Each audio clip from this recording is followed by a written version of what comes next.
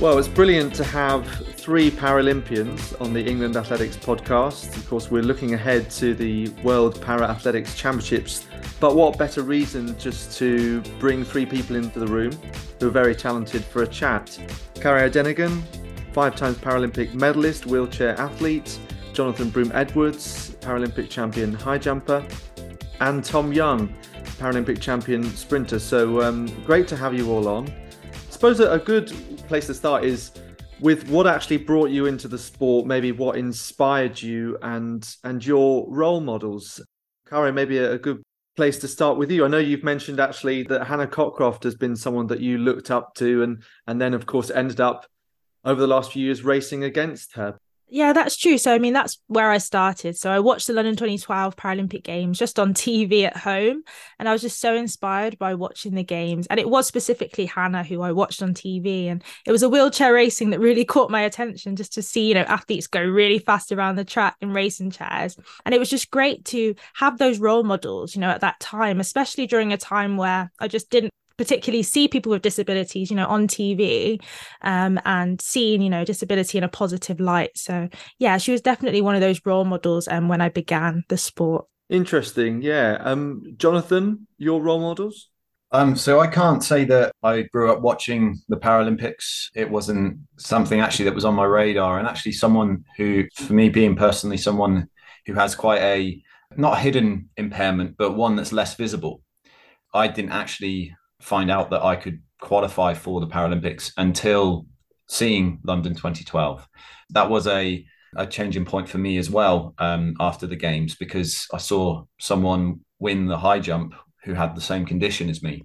So my journey into sport actually started in 2013 when I was classified, and it's been a roller coaster since then. But to be honest, growing up, it's not like I had that awareness or knowledge that I could compete in the Paralympics. So it's lovely to see how it's evolved over time. I've been in my career now for best part of 10 going on 11 years, and the awareness of Paralympic sport has grown tremendously since 2012. Like 2012 was a legacy changing point for us as Paralympians. Yeah, it's extraordinary how you see something and think, wait, I can go and do that. I can go and be that. Tom, any thoughts on you from your role models or what has inspired you? My answer is actually very similar to John's. Like growing up, really, I was only diagnosed with my impairment when I was 12 years old. So just after the London 2012 Paralympics, actually. So yeah, I never really knew that I could get into parasport after I got diagnosed with my impairment. I never really grew up watching parasport. Of course, with it being the home games in 2012, it was on the TV every night. So I, of course, watched Johnny's race when he won. So I think someone who like a role model for me, like in the parasport and sprinting, is certainly Johnny Peacock. And then probably from outside of parasport, and I think every person my age would probably say Usain Bolt is also another one of their like inspirations. Yeah, Usain Bolt, incredible in the way that he transcended beyond the borders of the sport or any sport indeed. Just thinking then about something that you've overcome in your career, a challenge that you've got past in order to be the person you are today as well. Doesn't have to be fully within the sport. Jonathan, perhaps coming to you on this, a challenge that you've had to overcome. Well, God, there's been many ups and downs, excuse the pun of high jump. But rupturing my Achilles in 2018 was obviously a huge hurdle to overcome, especially it being on my impaired foot. I had to, work really hard to try and develop some level of strength on a foot that doesn't really function that well anyway. So that was a huge hurdle. But I thank my stars that I was able to work beyond that and, come back stronger, as it were.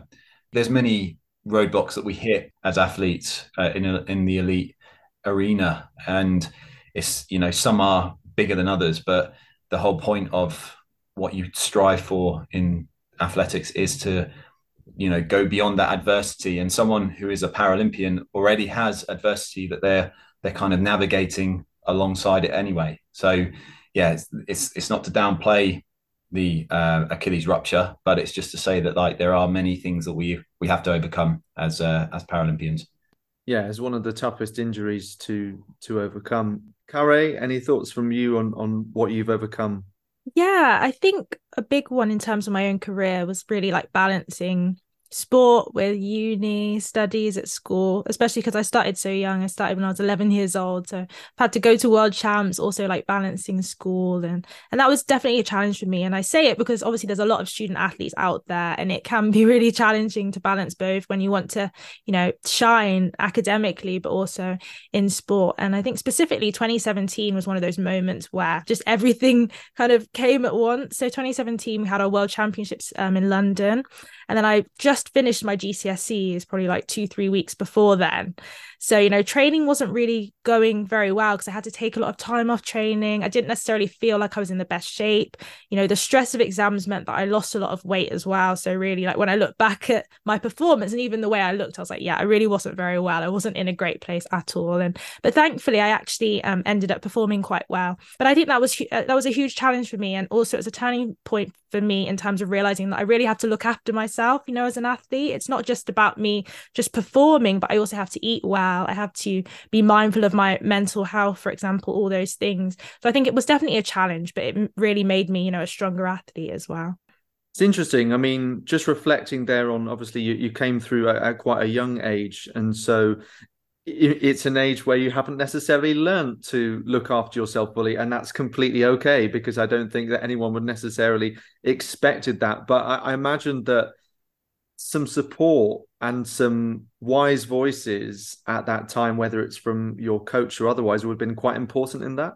Yeah, definitely. Thankfully, I got the support I needed through British Athletics, through my coach. There was that realization that, okay, yeah, you really need to take a step back and really just try and rebuild. And I mean, I think it definitely showed that once I got that support, the couple of years after that really went very well in terms of sport and just in terms of me just feeling happier about sport as well. And Tom, your thoughts on what you've had to overcome? I had a couple of knee operations back when I was kids, are like around 13 and 16. And I just think being back then, loving to do sport with my friends, like in PE, in the playground, playing football when I'm back at home as well. I think being, sidelined, seeing them really, really, enjoying what they're doing and me having to watch from a sideline was quite hard to watch. So I learned how important recovery is, how important physiotherapy and stretching and exercising is to get back to being as fit as possible in the quickest amount of time. So when I got injured for the Commonwealth Games in Birmingham, I'd already learned how to recover from a serious injury. So I think learning from my past experiences, it really helped me become the athlete I am today. And turning that into a positive, which you've just kind of ended on there, Tom, thinking about a moment in your career which you most enjoy to reminisce about. I mean, there's an obvious one, isn't there? How did it feel when you're at your best, when you achieved a dream like becoming Paralympic champion? Like we live our life in 4-year box based around the Paralympics. So I joined the sport in 2018 with 2 years to go until the Tokyo Paralympics, and then of course the COVID happened, which delayed the games by a year. So I just think having that extra year to learn how to be a better athlete and just learn using training really helped my performance on the day. So when you run the way you and your coach plan to, and you can look back and think, yes, I've won, and I've won because everything we've learned in training have played off. It's such a good feeling, and I'm really hoping I can do that again in Paris and the year after back in Paris again for the big one, the Paralympics. Jonathan, how would you describe that feeling of achievement? Different challenge when it's kind of you against the bar, hoping it stays up. Tokyo is a moment that will live in my memory for my whole life, for the rest of my life, because the stars have to align with any major champs. We are literally working towards a singular moment which comes around, like Thomas said, every 4 years, or in Tokyo's sense, it was the 5th year, of building towards that moment. And for me personally, after 4 weeks or three and a half weeks of training in Tokyo, with it being beautiful sunshine and 40-degree heat, turning up to the competition with it absolutely torrential rain and freezing cold, was one of those challenging moments that you have to kind of adapt to in that moment. So to kind of keep my composure, get everything right. I mean, the competition itself was very much a very difficult competition, but to keep my cool and get it right when it counted in that moment was something I'll be forever proud of, because it took so much to not lose without swearing, losing it. So yeah, it's a feeling unlike anything else you experience. That sort of high from achievement it's very rewarding.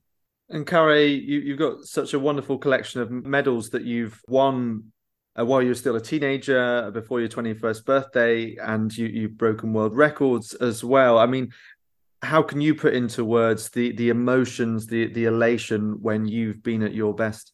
Yeah, I mean, it is amazing. And it's great to hear, the stories of Tom and Jonathan as well. Like, yeah, that moment for sure is just great, because it is that pinnacle of all the hard work that you've put in, and just that sense that, yeah, all that hard work is worth it, all the sacrifices, all the tough times. And I think that's what it really is about. It's about how we've overcome things, like we've spoken about the things we've overcome, and it's that resilience that shows through that performance. So yeah, I've had some great moments where it's just felt like, yes, like this is what I've worked for and it's all worth it. Yeah, resilience, such a key word that we need to think about most of the time, and sometimes things become too much, but if you've got that in your locker, it certainly helps, doesn't it? Thinking about then recognition and para athletes, is there enough recognition? What do we need to do as a sport? Is it coming down to the responsibility of athletes to be kind of regularly on social media, increasing their profile? Is it two-way? Is it the rest of the media as well? Organizations like governing bodies, what can they do? Jonathan, I'll come to you first on this. It obviously has improved over the years, but there is still work to be done. The nature of social media nowadays can actually become quite distracting, for athletes themselves, because if everyone's trying to live as content creators, it's actually taking away energy from the training that they need to do to achieve what they're trying to achieve. So we do need help. What some of the big competitions have shown us is that people want to watch Paralympics. Some people will actually enjoy seeing the adversity that they go through even more so. So it's not that people don't want to watch it, but what I think happens is that we don't always get the airtime that actually we are due in Paralympic sport. It's a case that if it was pushed out a little bit more in maybe new and inventive ways, we would see more return from our sport. So to rely on the athletes themselves having to push their own social media to grow it, to become content creators, when actually they're athletes, that's what their main focus should be. So it's a difficult thing to balance. I mean, I know personally myself, I've tried, I've been growing my social media gradually, but I'm not a content creator, so I'm I need extra help with that many times. Like my agent Laura, she helps me a lot, but I still try to focus on the things I need to do for my athletics, because it's at those pinnacle moments where you have to, you get it right, and that's when you're going to get recognized. But there is so much that athletes provide in their work ethic and their resilience building, and that's the message that people can actually relate to, not necessarily the specific things that they do. So it is about getting us out there a little bit more. Tom, your thoughts on achieving more recognition? So the Paralympics are now always televised, which is of course amazing, but World Championships, European Championships are televised on actual TV a lot less. I know the 2017 World Para Championships were in the London Stadium, so they were televised every day, but I just think, a lot of European Championships aren't televised. For what you said, World Championships aren't televised much either.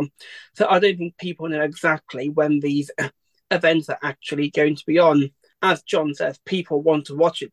People will sit down, cancel our plans, sit down and actually watch them competitions on the TV. So I think in the future, if there could be like more awareness of para sport on the telly, and probably I just think more awareness on social media, really, the sport would be going into an even better place than it already is in now. Yeah, no, it's hard not to agree with that, especially what Jonathan said about the focus on training as well is the most important thing. There's no doubt about that. Karé, there was an art exhibition done by athletes in London last year, and Sophie Camlish was one of the exhibitors, and she did like an A to Z of her life. And one of the letters she used, O, was to represent overshadowed, i.e., a feeling of being overshadowed by the Olympic Games. Do you think that's a word that comes into your vocabulary when thinking about recognition? That's a good point, to be honest. Yeah, sometimes I think another issue is that sense of commerciality of parasport, and the fact that we don't necessarily get the same, sponsorship opportunities, especially when it comes to sports brands. Are they really that interested in parasport? Like, sometimes it depends, but I think that also is an issue. And especially if sports brands specifically, or sponsors, are looking for commercial figures, looking for social media personalities, which, not to be too controversial, but I feel like things are moving in that direction a bit at times. If that's what they're looking for, then it makes it a bit harder for para athletes, because we're not necessarily, some athletes are maybe in that space, but some of us aren't necessarily in that space. So yeah, I think at times it can feel like we are being overshadowed when there's amazing para athletes who are performing, consistently, have got all the medals, but still aren't necessarily getting the recognition or getting the support that Olympians have. Really good point. I suppose here we're talking directly on the England Athletics podcast. Is there anything that you think that governing bodies in the UK could do more of? We have seen more races of different kinds included at events such as, England Championships domestically. But anything you think specifically governing bodies could do in the UK? I think in terms of governing bodies, like more events, that is really important. And we have had a lack of events. I know there's a lot of efforts in trying to give us more events, but this year, I know personally for me as a wheelchair racer, and I know other wheelchair racers have struggled to find events, so that is really important. Again, even having opportunities like this, as we are talking on, the England Athletics podcast, and other opportunities for para athletes to talk about their experiences, that really, really helps. But governing bodies as well just maybe need to speak to athletes more, speak to para athletes, and find out what our needs are, and really implement the things that we're telling them. So we're not just telling them the change, but they're actually going out and making change happen, because they have the power to do so. Yeah, talking is the first step, really, isn't it? So, World Para Championships in Paris, excitingly, inside the stadium that regularly hosts the Diamond League, which has proven to be quite a fast track as well. Tom, I'll start with you. What are you most looking forward to about these World Championships? Winning. Brilliant. Yeah, of course. I want to go there, and I want to win really well, and I want to win. But after missing the Commonwealth Games through injury, it'll just be really nice to get back into their team spirit, being with the team, because of course you don't get to see the team regularly every single day, for people who of course don't train in Loughborough. So just being back in that competition environment, really. And of course, with the Paralympics being back in Paris again next year, it'll be really nice just to get used to the city, used to Paris, and just used to the way Paris works, if you get what I mean. Yeah. Do you find yourself having a real sense of longing, sort of waiting for that big competition environment? I can't wait. Every day now I'm getting more and more excited, and I believe I seem to do better when I've got more, when the event is bigger. So going to my second World Championships and missing out in 2019 by like millimeters, I really want to go one better and get the gold. And I feel like this is the perfect year to do it. Jonathan, do you share that view that being in that big major competition environment actually helps you get in the zone, so to speak? I think there's something that a stadium delivers that's you can't recreate anywhere else. I'm personally excited because I feel in really good shape, and I feel that I'm ready to, hit a personal best that I've been chasing for years now. And the thing is, the stadium and the atmosphere and the crowd, that's what will build the adrenaline and deliver out of us our very best, it almost gives us that extra edge. It's like a beast that we need to tame. But I'm really looking forward to seeing almost like how high that can carry me, because I've developed the engine. Now it's just about freshening up and going out and enjoying it. I'm looking forward to being out in front of a crowd again, because we didn't get to experience that with Tokyo because of the protocols of COVID. So to have a crowd, and also it being so close to home where friends and family can actually just make the trip across to Paris to come and watch us. It's incredible to think that some athletes who've come into the sport in the last few years, they hadn't really raced in front of a big crowd or jumped in front of a big crowd, which is quite extraordinary to now finally have the chance to do that. Karé, same question to you about what you would most like to get out of these World Championships, how you're feeling. Yeah, I'm feeling good. I mean, training's been going really well and I've been quite consistent this year, so I can't complain. And I think it means that I come into this champs with the confidence that, things have been going really positively this season. And I'd really just like to enjoy it. I think that's the most important thing. I know I perform best when I'm just enjoying it, when I'm relaxed, just having fun with it. So that's really the main thing, but also to execute the race. Like, I'm not thinking too much about the outcome in terms of like medals, particularly what exactly that's going to look like. But just, I know that if I can execute my race and get the certain bits right, then I should come out with an outcome I'm happy with. Do you know what's interesting is because I never want to say to someone, what is your exact target? Because it almost creates unnecessary pressure.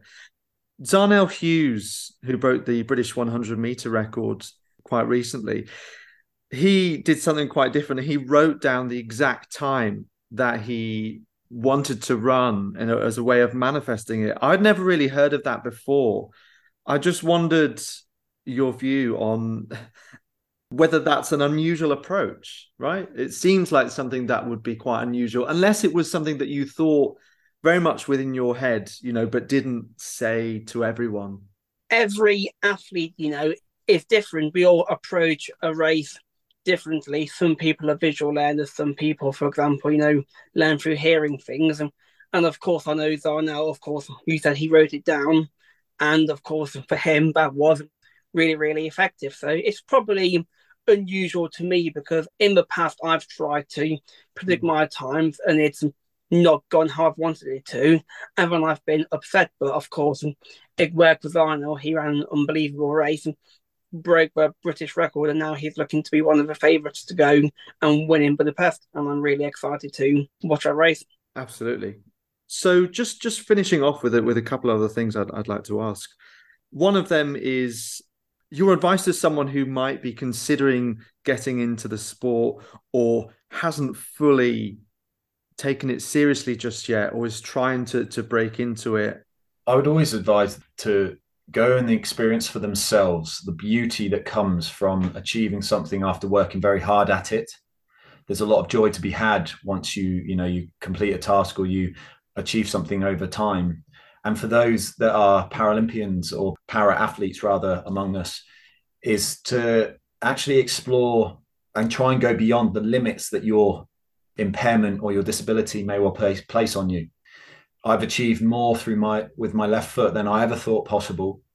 And it was just through having the opportunity in para sport to actually explore its limits and go beyond them, and then discover even more about your own capability, explore your own potential. I didn't realize my potential until sport had offered me the opportunity to explore it.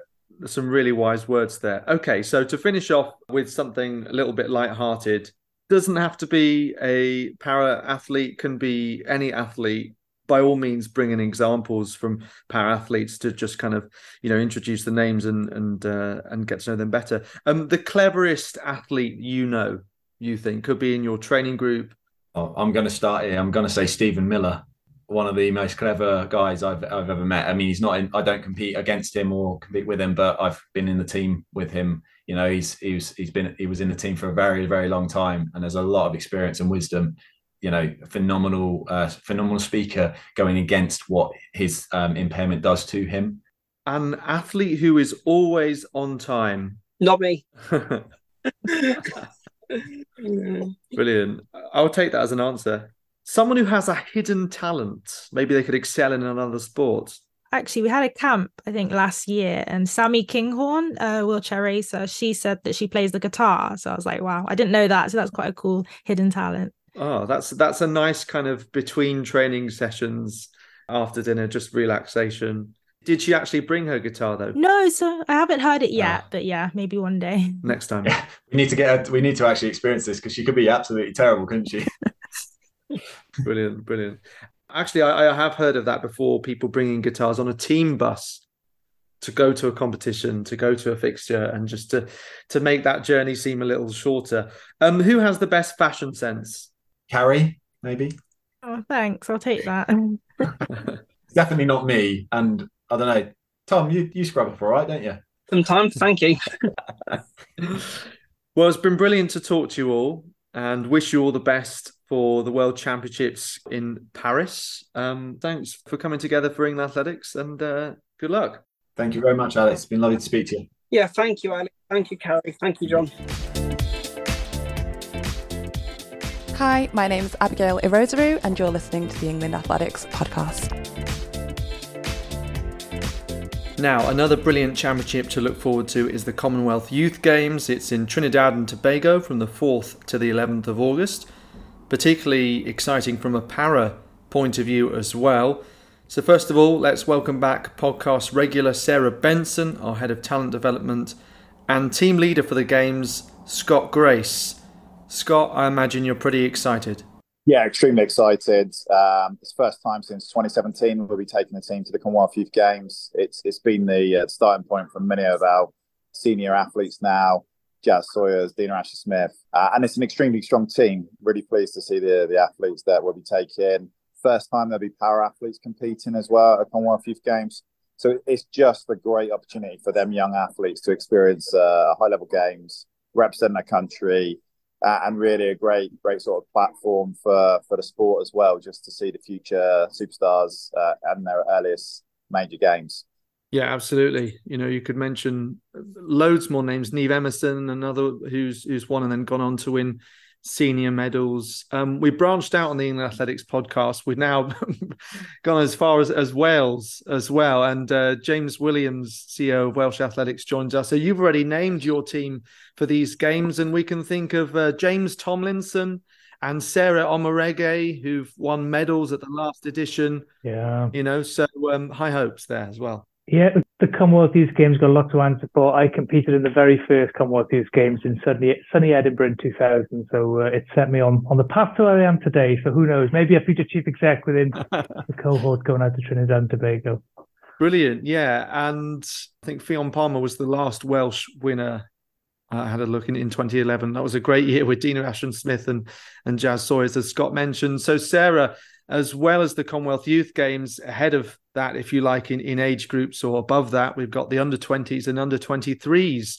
They've got, for one, the example of Keely Hodgkinson to follow, who's going to be at the under-23s. But yeah, set to be a brilliant few weeks with all of these events. It's a really exciting summer with all these championships for our age group athletes, and you know, I think these are important championships not only for the athlete experience but also the coaching staff as well. And certainly we're looking at using Commonwealth Youth Games, using under 23s and 20s to give our staff experience of moving through the pathway as well, from coaching to team management to the medical staff support that are all working towards, I mean, ultimately for us as a home nation, Victoria in 2026 and beyond as well. For para athletics, we know that at the Commonwealth Games in Birmingham last year, where there was an expansion to include more athletes, including Hannah Cockcroft's category, she was really delighted with that.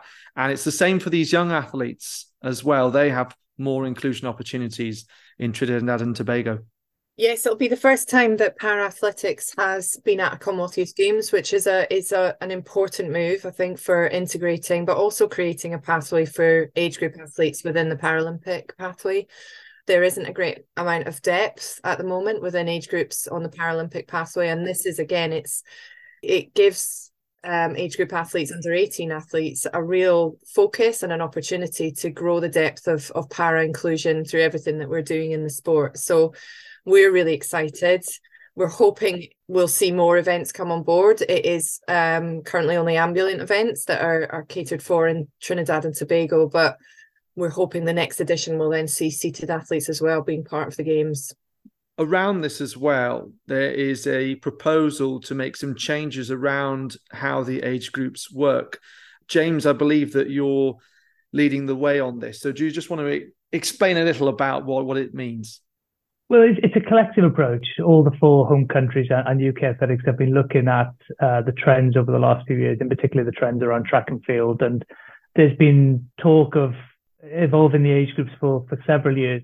I think we have to be quite upfront and look at some of the trends at the moment, and certainly around track and field and some of the age groups, it's not a positive trend. So we're not saying changing the age groups would be the silver bullet to change all of these things, but it definitely gives us an opportunity to tackle some of the challenges around the clashes with education, and potentially look at reshaping some of the competition offering going forward as well. So there's been a group in place which involves not just members of each of the home countries and UK athletics, but some key volunteers within our sport who've been working through some of the arguments, and Scott's done a great piece of work in pulling all that together on behalf of us all as well. So we're just at the start of entering into dialogue with the sport on what this could look like going forward. So, Scott, we talk quite a lot about how we can keep young athletes in the sport and the ages at which we sometimes see people dropping out. And one of the reasons for that is school pressures. So there is a link between that